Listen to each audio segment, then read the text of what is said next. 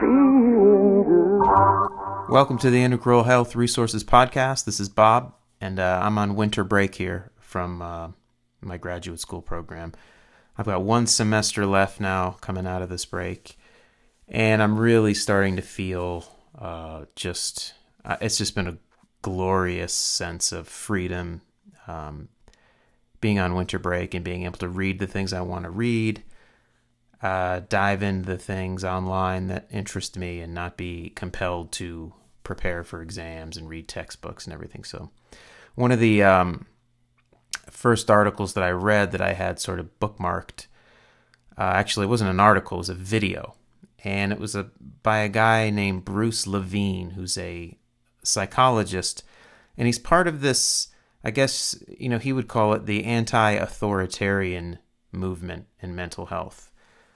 And, I was thinking a little bit about my own website here and looking through the Integral Health Resources site and realizing at least once a year, and sometimes it's during these winter breaks, I tend to reassess the direction I'm going and the different perspectives that I'm most interested in, and I'll just revision the site, revise it.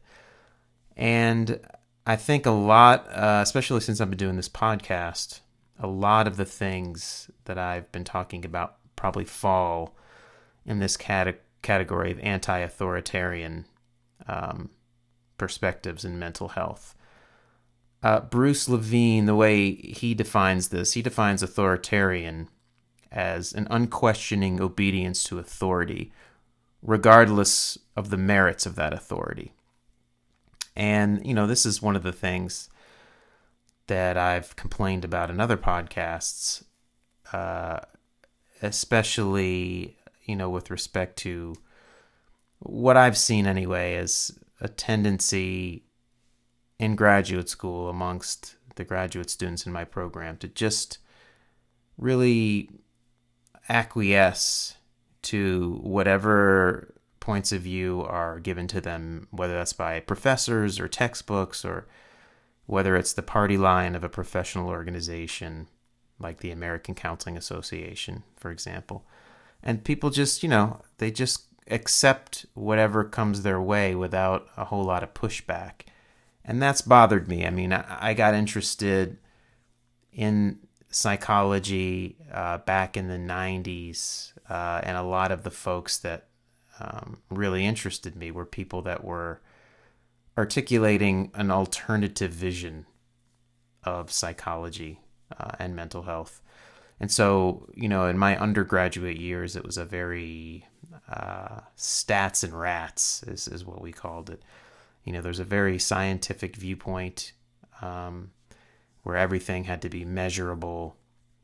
And if you were into psychology because you were interested in self-discovery and this sort of thing, you tended to be really disappointed once you got past, the intro psych class. And even in my intro psych class in college, I was, barely exposed to, humanistic psychology. I think it was maybe one paragraph in the intro book, maybe mentioned Carl Rogers or something, or the Abraham Maslow's hierarchy of needs. And so, I got my bachelor's in psychology, and I felt like, it still wasn't my thing. I mean, I was really hoping it was going to be about self-discovery and about sort of understanding my direct experience. And then when I moved to San Francisco and I discovered the California Institute of Integral Studies, where I got my first master's degree in East-West psychology, this is where, things were just blown open. And I was exposed then to the, humanistic psychology, transpersonal psychology. And there was a real, a lot of these folks that were leaders in this field came to prominence during the human potential movement in the 60s. And there's a very countercultural vibe to all that. And it was very anti-authoritarian. When you read a lot of the folks that were involved in humanistic psychology when it first came out, you could get a sense that, it was cool to be anti-authoritarian. It was what you were supposed to do. You were supposed to sort of push back and question the status quo. And, I've really had that streak, I think, in me, from the beginning. And everything, the literature that I like, the philosophy that I read, has this sort of anti-authoritarian bent. And so, yeah, when I watched this video by Bruce Levine, the title of the presentation, and of course I'll link to this in the show notes here, is The Anti-Authoritarian Movement to Rehumanize Mental Health. And so, his definition of anti-authoritarian is, when you assess the legitimacy of authority and you resist illegitimate authority. So you're questioning before you're complying. And he's talking about this in the context of what he calls establishment psychiatry. And I've linked to a lot of stories on my Twitter feed and my Facebook feed, and I've written articles on my website over the last several years that really chronicle, probably since about 2008, chronicle the undermining of the field of modern psychiatry. And I agree with Levine that in recent years, establishment psychiatry has lost massive amounts of credibility. And I wrote an article on Integral Health Resources on this presentation as well. So I did a blog post on this, and I'll link to that as well. But if you go back to 2007, 2008, Congress, led by Chuck Grassley, I believe, investigated the field of psychology for basically not disclosing different conflicts of interest when it came to drug company funding. And there were many major people in the field of psychology that were investigated and found, that they weren't disclosing the ties that they had to drug companies. One of the most famous examples was the psychiatrist Joseph Biederman. I believe he was a Harvard psychiatrist, and he was almost single-handedly responsible for this idea, or this diagnosis of pediatric bipolar disorder, which really wasn't in the DSM-4 at the time as a disorder. I mean, bipolar disorder was something that was diagnosed in adults, but Biederman did some research and really pushed the idea that bipolar disorder was something that was, not being picked up in kids, because I guess kids, from his perspective, they would, they would express mania and depression much differently than adults.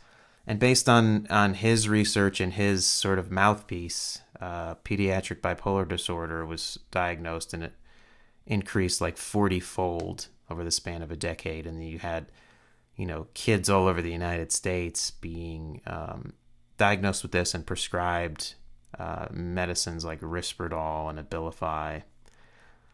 And of course, not everybody thinks that's a great idea, including me. But the interesting thing was how in bed this guy Biederman was with the drug companies, and he was really exposed as a shill from my point of view.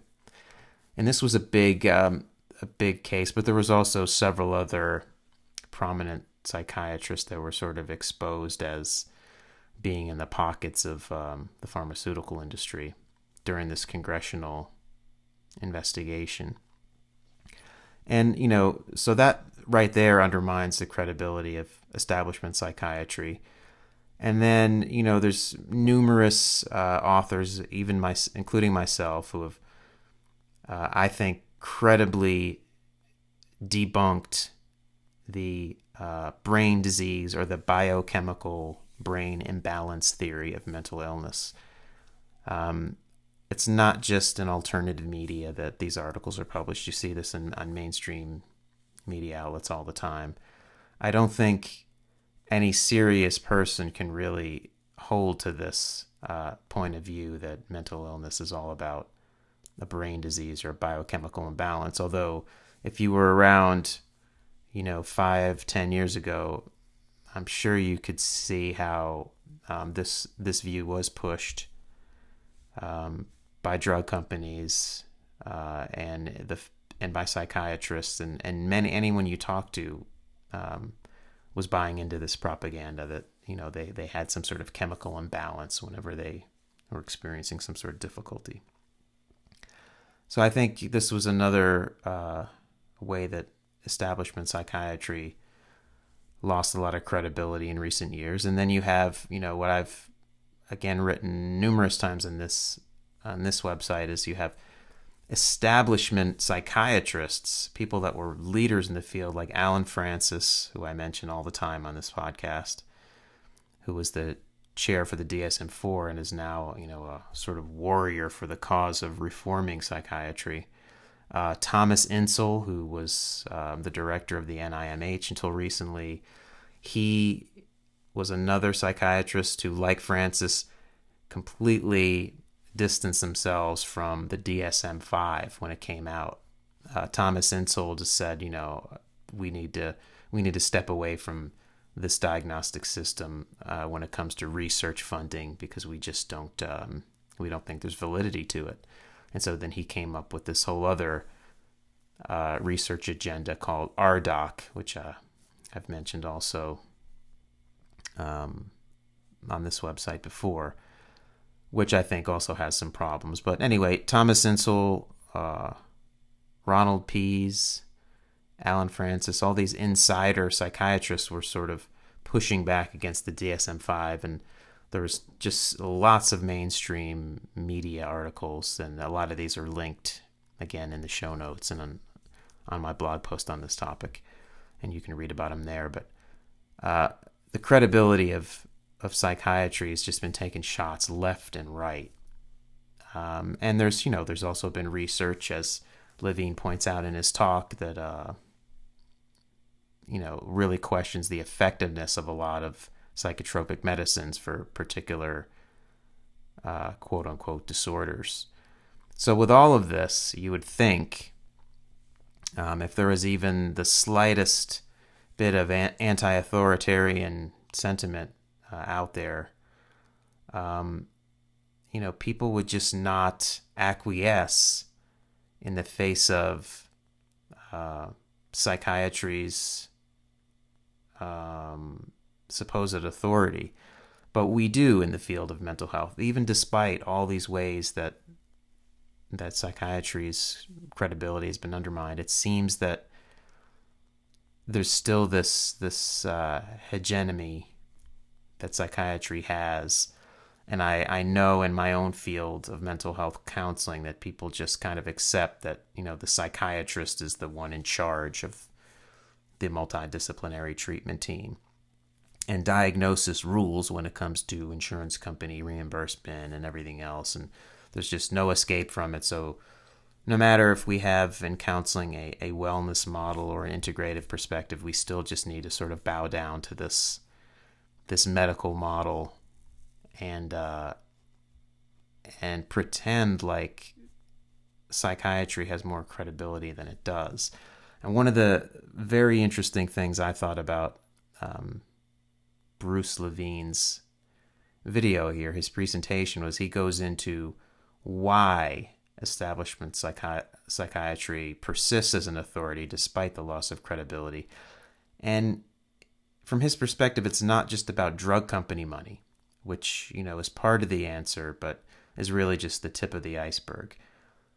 Where Levine goes, and I'm very interested in exploring this further as I think about this in more depth, is that he's pointing out that psychiatry is a force that actually covers up the adverse, the dehumanizing, oppressive, alienating aspects of our society. It's a force that is used to discount or invalidate or marginalize people who either don't or won't adjust to the status quo, people that rebel against the status quo. or otherwise, can't adjust to our society. That psychiatry is something that keeps people in line, and that's why it sort of persists. And I find this to be a very interesting argument. Some of the examples he uses is he talks about schools, and I think those of us who've worked in schools or even who went to school can get a sense that schools can be an oppressive and dehumanizing environment for kids. They could come in with, their sort of inherent curiosity and ebullience, and these things can be really dampened and smothered by the school environment. And so some kids are able to adjust and just adapt to that state of affairs, but anybody that can adjust, or a lot of kids that can adjust, that cannot adjust, they end up with some sort of diagnosis. And then their central nervous systems are dulled by one drug or another drug. I just posted or linked to an article today. A new report came out that said that the prevalence of ADHD has gone up like 43%.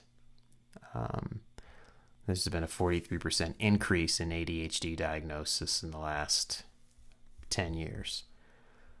And it's increasing in, girls now, and minority populations. There's huge increases. And you can sort of see, you get this vague sense that psychiatry has always been used, as something to prop up the status quo, but you can really kind of see it happening in real time, especially in the schools.